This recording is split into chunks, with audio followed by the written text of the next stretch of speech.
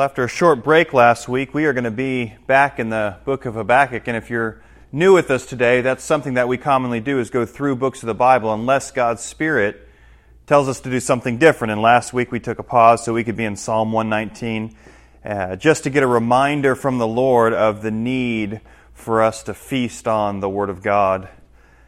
So we're back in Habakkuk. We're in chapter 2, and give you a quick recap. Habakkuk, whose name actually means to embrace or to hug, and the prayer that I have is that as we work through Habakkuk, that you would feel God's love wrapped around you through the book of Habakkuk. A reminder, Habakkuk is a prophet of the southern kingdom, the kingdom of Judah, between 640 and 609 BC. Now, the northern kingdom, Israel, had already fallen by this point. There were many prophets that prophesied they would fall if they didn't repent. And they did not repent, and so the Assyrians came through and took them out. Now, prophets are continuing to prophesy about the southern kingdom, Judah, that they will fall if they do not repent. So as we have looked at this book thus far for a few weeks, the first thing that we covered was this oracle, this burden that Habakkuk the prophet saw. And the first week we saw Habakkuk's complaint, and ultimately what Habakkuk was saying was, God, I'm looking around, I see your people, and there's all this sin. How long, O Lord, will this last until you do something? You are holy, you need to do something. And God responded, He kind of cut Habakkuk off and said, look among the nations, be astounded, wonder, and amazed. I am doing something great that you would not even believe. And God explained to Habakkuk that He is raising up the Babylonians to come in and destroy Judah and to take the majority of those captive. And again, we said that how does this apply to us today? Well, again, looking around the church, this church in particular, but the church across the United States, across the world, and there's so much evil that still exists, and we're asking God, how long, O Lord, will you allow this to persist? Please purify your church. And He is, and He does. But we also said that it would be similar if, in this church, if we cried out and said, God, please remove this evil from around us and inside of us. And God said, don't worry, I'm coming down the street. I'm bringing ISIS to come and kill and capture. So, our response would be something similar to Habakkuk's response, as we saw a few weeks ago, where he says, whoa, Lord, that's not what I meant. I didn't think you were going to do that.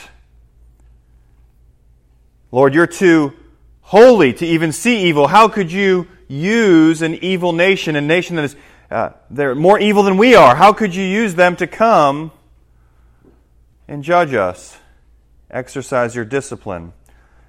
And in the end of chapter 1, we saw that Habakkuk was questioning that, explaining, or asking for an explanation from the Lord. And he said he will stand at his watchpost, at his tower, and he will wait for an answer concerning his complaint. And it seems that Habakkuk had made his case, or at least in his mind, Lord, you're holy, you're all-powerful, you're all-knowing. This can't be right because I don't see it. So I'm going to wait for you, after I've made my case, I'm going to wait for you to tell me what you're going to do now. And in one sense, that's a good thing for us to wait to hear from the Lord, look to Him from our watch post, from our tower, and wait. But probably not in the spirit that Habakkuk has here. It seems more that he knows what's right. He's told the Lord how it should be, and he's waiting for the response. So then 2 weeks ago, we were able to look at the Lord's response, and He responded in an interesting way. He began to explain to Habakkuk those who are righteous and those who are not, those who are proud and those who are humble. And we went through the first few verses of chapter 2 and came across the very important verse that the New Testament pulls from many times. Behold, his soul is puffed up, it is not upright within him, but the righteous shall live by faith. And we looked at what does it mean for us to live by faith. And You remember that we had the sword out and we had Brother Roy up here and having him do these various steps at first without the sword, and that was easy to follow. He could see what was going on and he could trust. But then, in covering his eyes and having him do these same steps without knowing why necessarily, we saw how important it was as the gigantic sword went from in front of him to swiping behind him and above his head. But thankfully, he was believing the things that I had told him on the steps to take because he knew that he could trust me, or at least he thought he could. Again, it's by faith. It's a gift from God. It's by faith that we're saved. Kind of like entering into the amusement park. You get your bracelet, and then you go throughout the amusement park buying your food or getting your food, going on the rides, all because of the same bracelet. The difference is at the amusement park, you pay for that bracelet with salvation and faith. It's a gift. But at that same faith that saves us is the same faith we live by. And all of it's a gift. So I want to continue today starting in verse 6 and going through verse 14. And we'll continue to see the Lord's response to Habakkuk and his second complaint. Starting in verse 6, we'll go through this verse by verse like we always do. Shall not all these take up their taunt against him with scoffing and riddles for him and say, Woe to him who heaps up what is not his own, for how long, and loads himself with pledges. Now remember, the last verse of chapter 5 that we looked at a couple weeks ago, it says, talking about the prideful man, the Babylonians, he gathers for himself all nations and collects as his own all peoples, the end of verse 5. And so we saw there that they were coming and by force coming in and taking all the nations for themselves.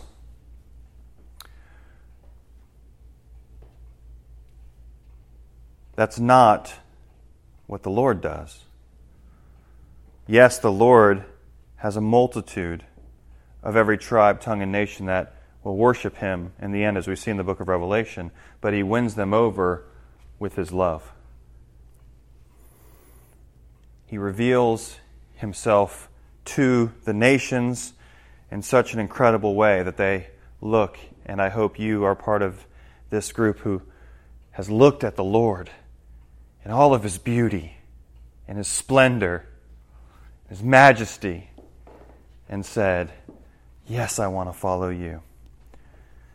So in verse 6, shall not all these, meaning those nations that the Babylonians have conquered and done these terrible things to, take up their taunt against him, against the Babylonians, with scoffing and riddles for him and say. Now this gets into this section that's going to have 5 woes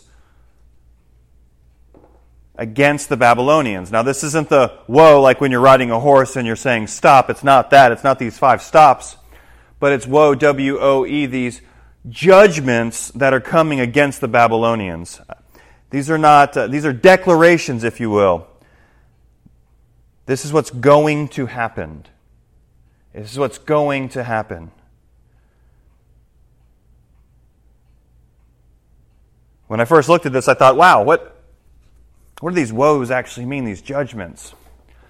Something that's interesting in Matthew 23, if you can quickly turn to Matthew 23, Jesus actually has a section where he says some woes of his own. 7 woes to the scribes and the Pharisees. And this whole section, he's explaining about to the Pharisees and the Sadducees and to the people how they are hypocrites. In particular, I want to share with you verses 25, 26, 27, and 28. Woe to you, scribes and Pharisees, hypocrites! For you clean the outside of the cup and the plate, but inside they are full of greed and self-indulgence.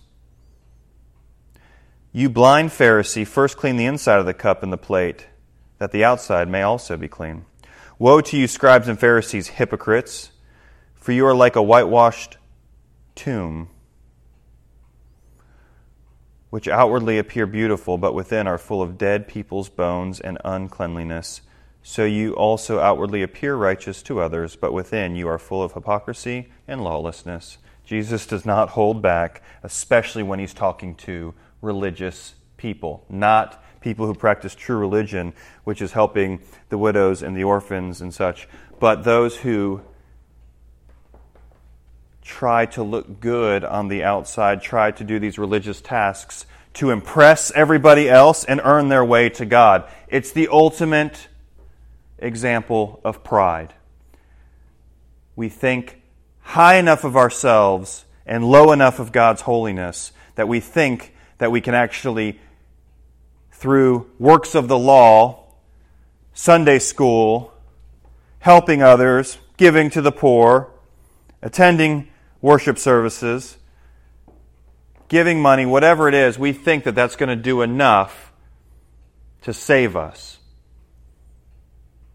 Now, those things are good as long as they're flowing from a heart that's been renewed, and they are not so that God will love you, but because He already does in Christ Jesus.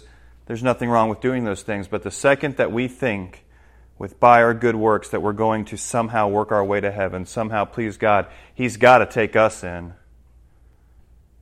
we've missed the point. The scribes and the Pharisees wanted to look good and on this show they had on the outside. And I'm afraid that many of you here have the same mentality.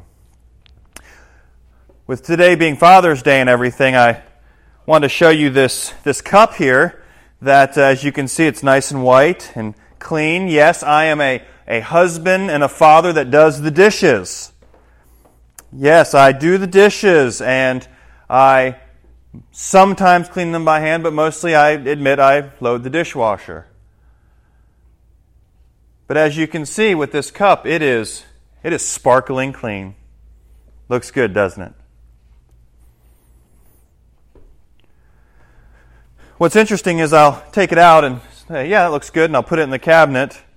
And then, usually later that day or the next day, my lovely wife, Heather, who is here today and has a suspicious look on her face at this moment, I love you, she'll come to me and say, hey, honey, I love you. Thank you for loading the dishwasher. But, and that's what I get concerned when I hear, but did you scrub the inside of the cup before you put it in there?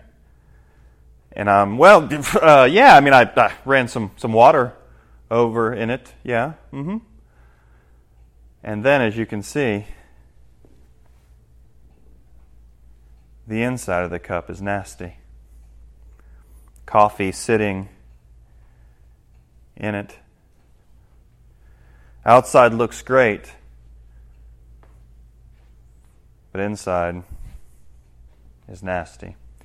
And if you were to come over to the house, that's not the coffee mug you'd want to drink from,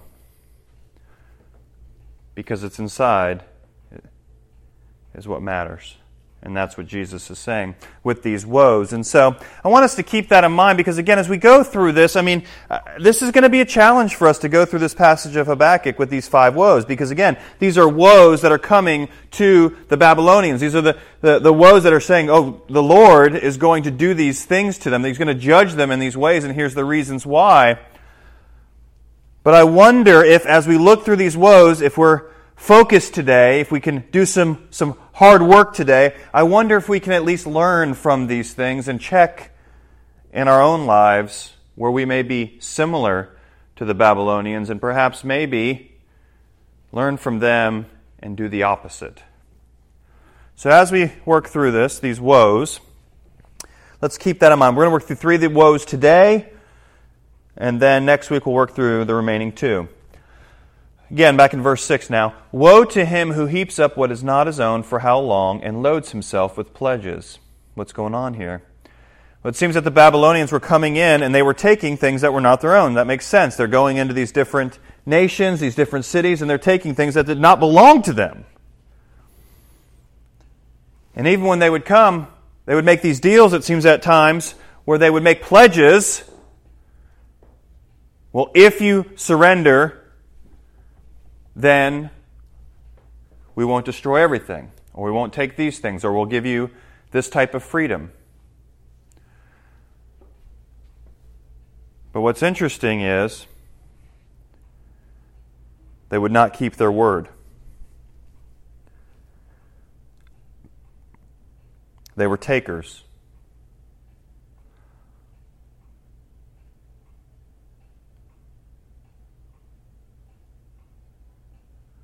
They would pretend to be something that they're not.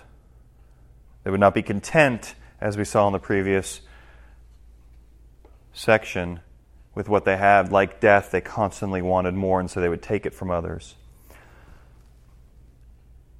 That's what the Babylonians were doing. So I wonder if any of this speaks to us. Are we a people who take things that are not our own? Do we make promises, pledges to get what we want? Take loans, borrow things? I don't know. Borrow things from other people, don't return them? Maybe.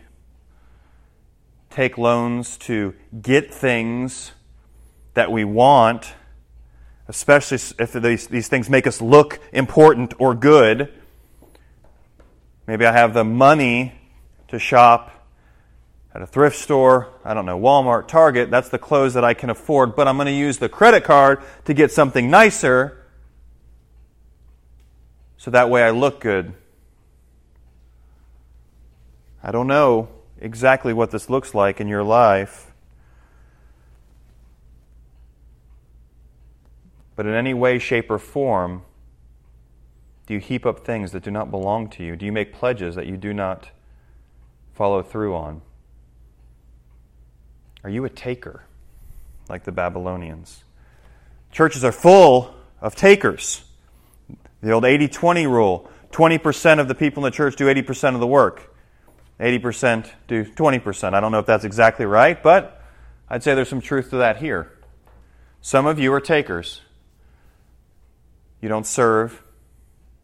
You don't give. You just come, get what you want out of things, and leave. That's a problem. We are not to be a people. We are not to be a church of takers. We want to be those who give. Give to one another. Give with a joyful heart. Yes, this is financially, but this is our time, our gifts, our talents. We want to be a people, a church known as a giving church.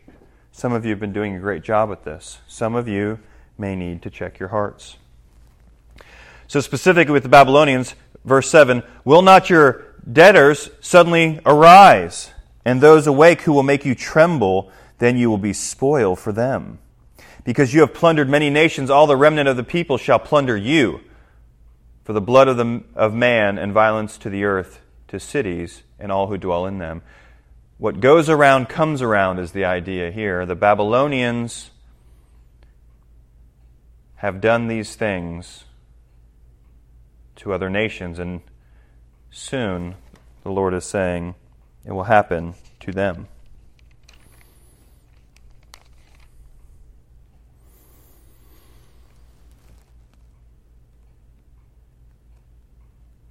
This is a prophecy.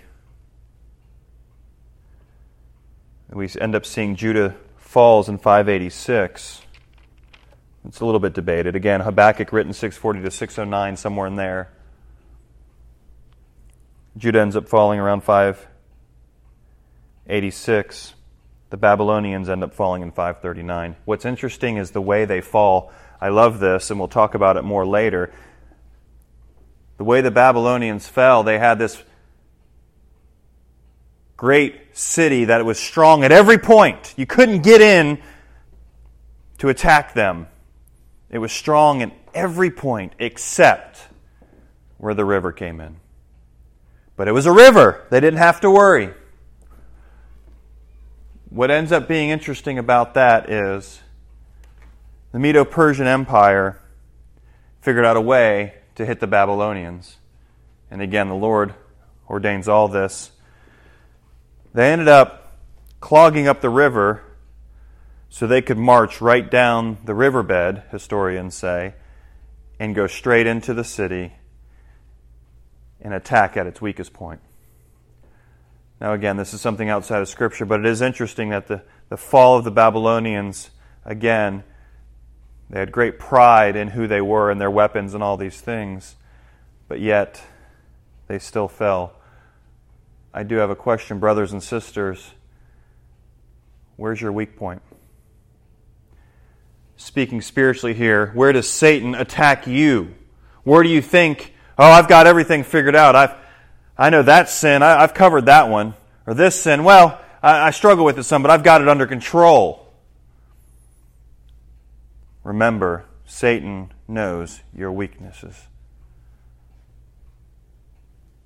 And he will attack when you least expect it and when you're not ready and in an area where you're most vulnerable. The Lord is saying this will happen to the Babylonians. Something we can pull is we need to watch our lives. The first woe, again, heaping up what's not our own, being takers, never satisfied, making pledges and not fulfilling them. May we be a people of givers who give all that we have to others for the sake of the gospel. Second woe, verse 9. Woe to him who gets evil gain for his house, to set his nest on high, and to be safe from the reach of harm. Interesting woe here. Again, it talks about gain. The ideas of being safe, out of harm, nest on high, those things are not bad, trying to strive for that, but the idea of the evil gain. I wonder, though, if they just thought they were so impressive, they set their nest on high, safe from out of the reach of harm. We're good. Again, like I just said, they thought they were until they were destroyed. Remember, there's no human being, no kingdom, no dynasty that's impressive to God. And certainly, can you imagine what it looks like for angels and demons to watch human beings when we have no control over life or death or anything like that? We are made from the dust. And how important we think we are, how prideful we are. Can you imagine how the angels must watch, the demons must watch? The Babylonians thought for sure they were safe, but they were not. Verse 10 is interesting as it's talking about this woe. This is part of this evil gain and how this happened, and I think this part may be helpful for us. Verse 10, you have devised shame for your house. By cutting off many peoples, you have fortified your life. For the stone will cry out from the wall, and the beam from the woodwork respond. What's interesting is part of how they had this evil gain and they made themselves safe is they cut off other people. They cut off the nations, they cut off those against them, they cut off those around them, and they fortified their lives. I wonder if we do the same thing.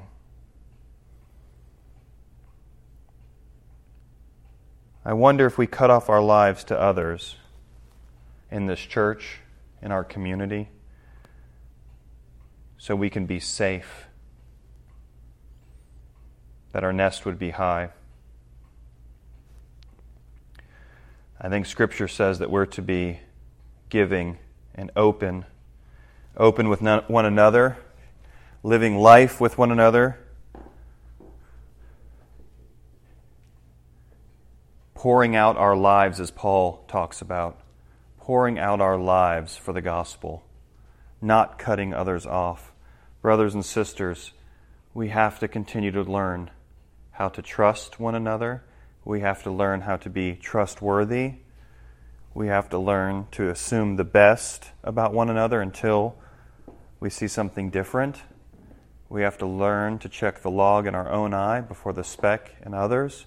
We have to learn to go to the individuals when we have issues, and we have to learn how to stop the gossip and backbiting. All these things cut people off from us, and we fortify our lives where really our lives should be just poured out for one another in love and for the gospel. May we not be like the Babylonians. It's interesting that verse 11, for the stone will cry out from the wall and the beam from the woodwork respond. If you remember in the book of James when we were there, talked about the judgment, and those who were rich had all this stuff, and it was actually their stuff that will testify against them. Like in the court of law, these things, before God will testify, you had all these things, and you should have been a blessing with these things, but instead, you use people to get stuff instead of using your stuff to bless people. And the same idea here, the stone from the wall, the beams will cry out against the Babylonians for cutting off many peoples, for their evil gain. I pray that's not true of you. Into verse 12, the last woe. Woe to him who builds a town with blood and founds a city on iniquity. Behold, is it not from the Lord of hosts that people labor merely for fire, and nations weary themselves for nothing? This one was a little hard. I started thinking, how many of you in here, maybe show of hands, how many of you have built a town with blood or a city on iniquity that you're aware of? Yeah. Again, the Babylonians were doing this, and I think maybe something we could say is, woe to him or her who builds a town, a business, a church, a life, a reputation, at the expense of others, and founds a city on sin or sinful ways. Maybe, because that's ultimately what this can be saying, is that this expense of others, of how we could possibly apply it to us. Yes, again, the Babylonians going in, sinful, destroying, killing, capturing. But I wonder with how much hate and manipulation and gossip and hurt have we built our own reputations, our own church, our own towns, our own kingdoms.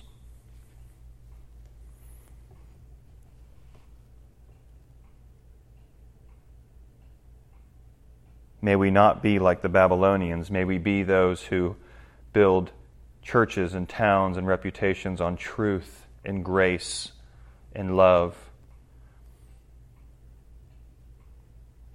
Verse 13, behold, is it not from the Lord of hosts that peoples labor merely for fire and nations weary themselves for nothing? When I first read this, I said, huh? But thankfully, one of the blessings of Scripture being living and active is Scripture helps us to interpret Scripture. So if you're able to quickly turn to Jeremiah 51, and we have some of the same language. Now again, Jeremiah was a prophet around the same time as Habakkuk. And so in 51:58, as Jeremiah is prophesying here, he says, thus says the Lord of hosts, the broad wall of Babylon shall be leveled to the ground. So we know who he's talking about, the Babylonians. And her high gates shall be burned with fire. The people labor for nothing, and the nations weary themselves only for fire. Again, part of this prophecy of what God is saying to Habakkuk, this judgment, this woe will come true, and their walls that were crying against them will be crushed, and there will be nothing but destruction and fire. It is from the Lord of hosts that this happens. Just like the Lord of hosts has allowed the Babylonians to take over Judah, he also orchestrates for them to be destroyed. Last verse for today, almost done. Verse 14, it's interesting how this is just dropped in here, it feels like at times, as you're working through these woes. Verse 14, for the earth will be filled with the knowledge of the glory of the Lord as the waters cover the sea. Our memory verse.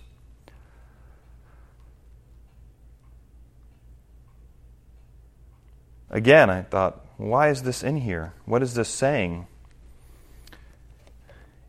If you're in the book of Isaiah, chapter 11, verse 9, you get some insight, but I'm going to read more than just verse 9. Listen to this. Isaiah 11, there shall come forth a shoot from the stump of Jesse. Real quick, Jesse was important because he's the father of David.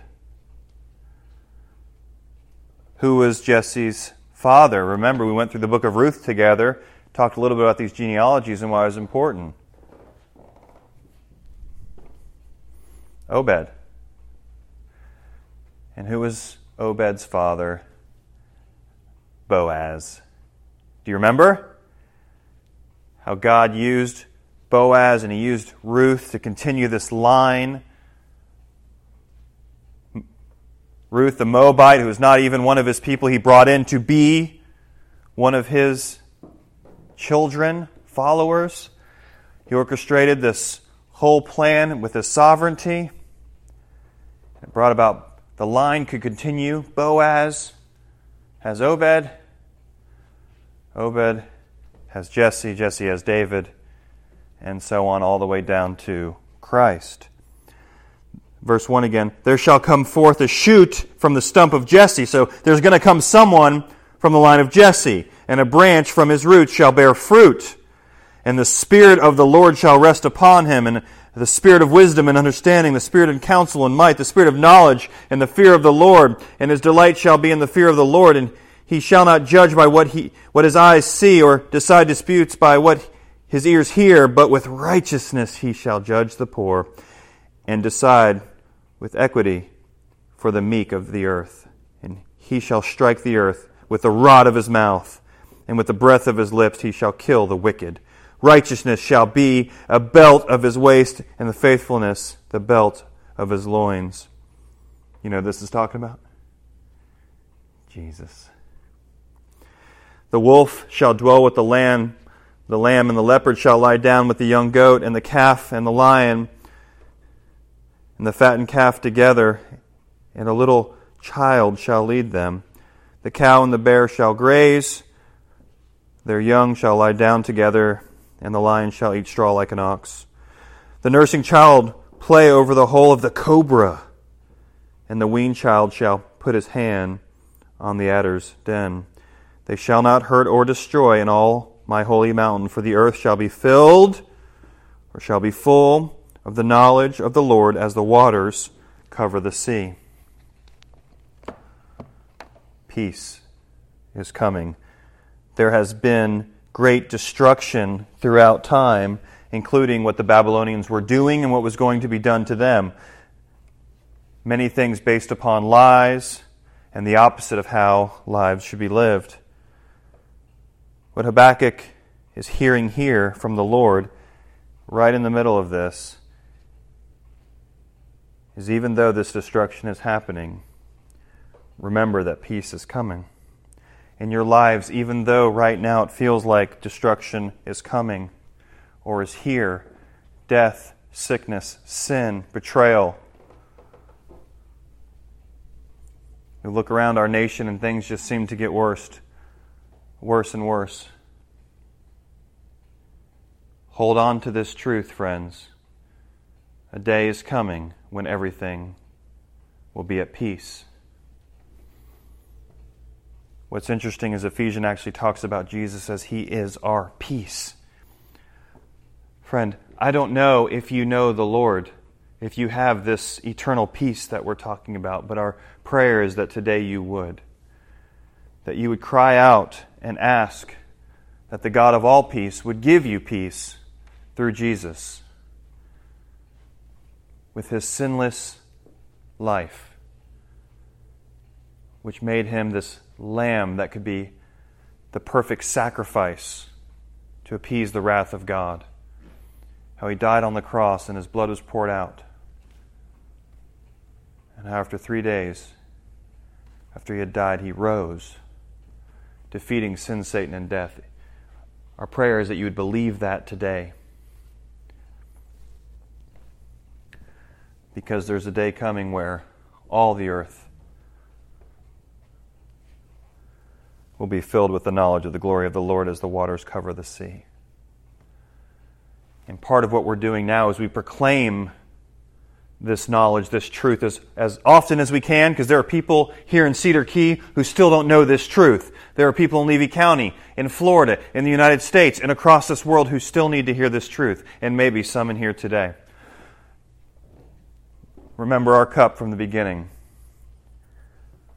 Don't be someone that on the outside is clean and polished,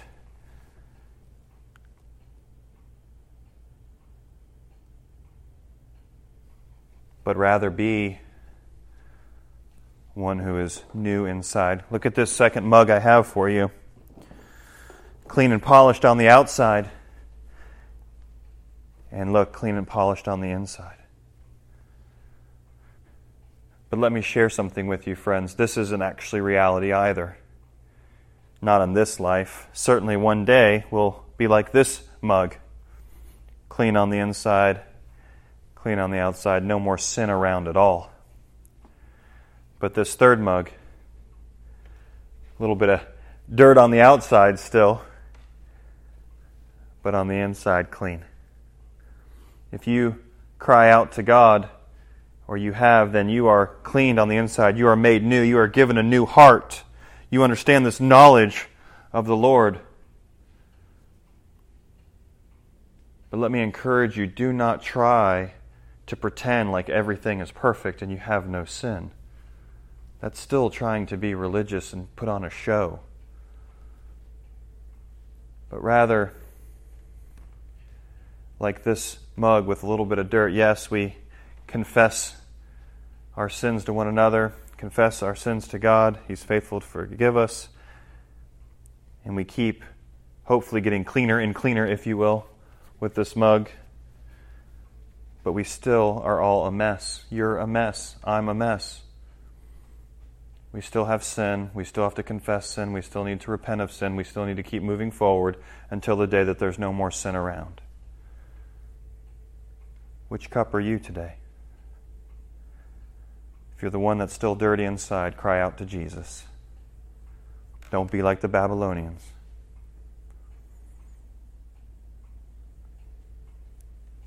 Who constantly desire more. Jesus will give you all that you need. Don't be like the Babylonians who want to, at the expense of others, get what they need, what they want. Follow Jesus. He'll give you everything you need so you can pour yourself out for others. Perhaps you're the cup here that you're cleaned and new, but you're always putting on the show that you've got it perfect. Or you think maybe that you are better than others. Let's be real and let's be honest. We're not. We're all sinners saved by grace. We're all working together. We're all working through this. Let's move forward together. Be honest about who you are, where you're at, and let's work on it. And maybe you're at a place right now where you know that you're a believer and you know you have sin. We'll keep confessing that sin and keep moving forward and be an encouragement to one another. Next week we're going to look at the last two woes. I'd encourage you to keep reading through this, and let's continue to do our part until the day that the earth is filled with the knowledge of the glory of the Lord as the waters cover the sea. Let's continue to make that knowledge known to one another, because we need to be reminded of it, and to those who've never heard. Let's pray. Father, we love you and we thank you for the great God that you are. We thank you that you are a perfect Heavenly Father, and we thank you for those fathers, Lord, that try to reflect a part of your character, a part of who you are. Lord, we know we fail. You're the only perfect Father, but we do thank you for the gift that fathers are. Pray that more fathers would be godly and follow you and lead their families well. But Lord, we thank you for this time. I pray you'd work in our hearts. Bring others here who are listening who do not know you. We pray that they would cry out to you. For those of us who already know you, but Lord, we're struggling with things. Lord, whether that's trying to put on the show, help us to repent of that, Lord. Or if it's sin that we have, help us to repent, help us to confess, help us to move forward. We love you and thank you. In Jesus' name, amen.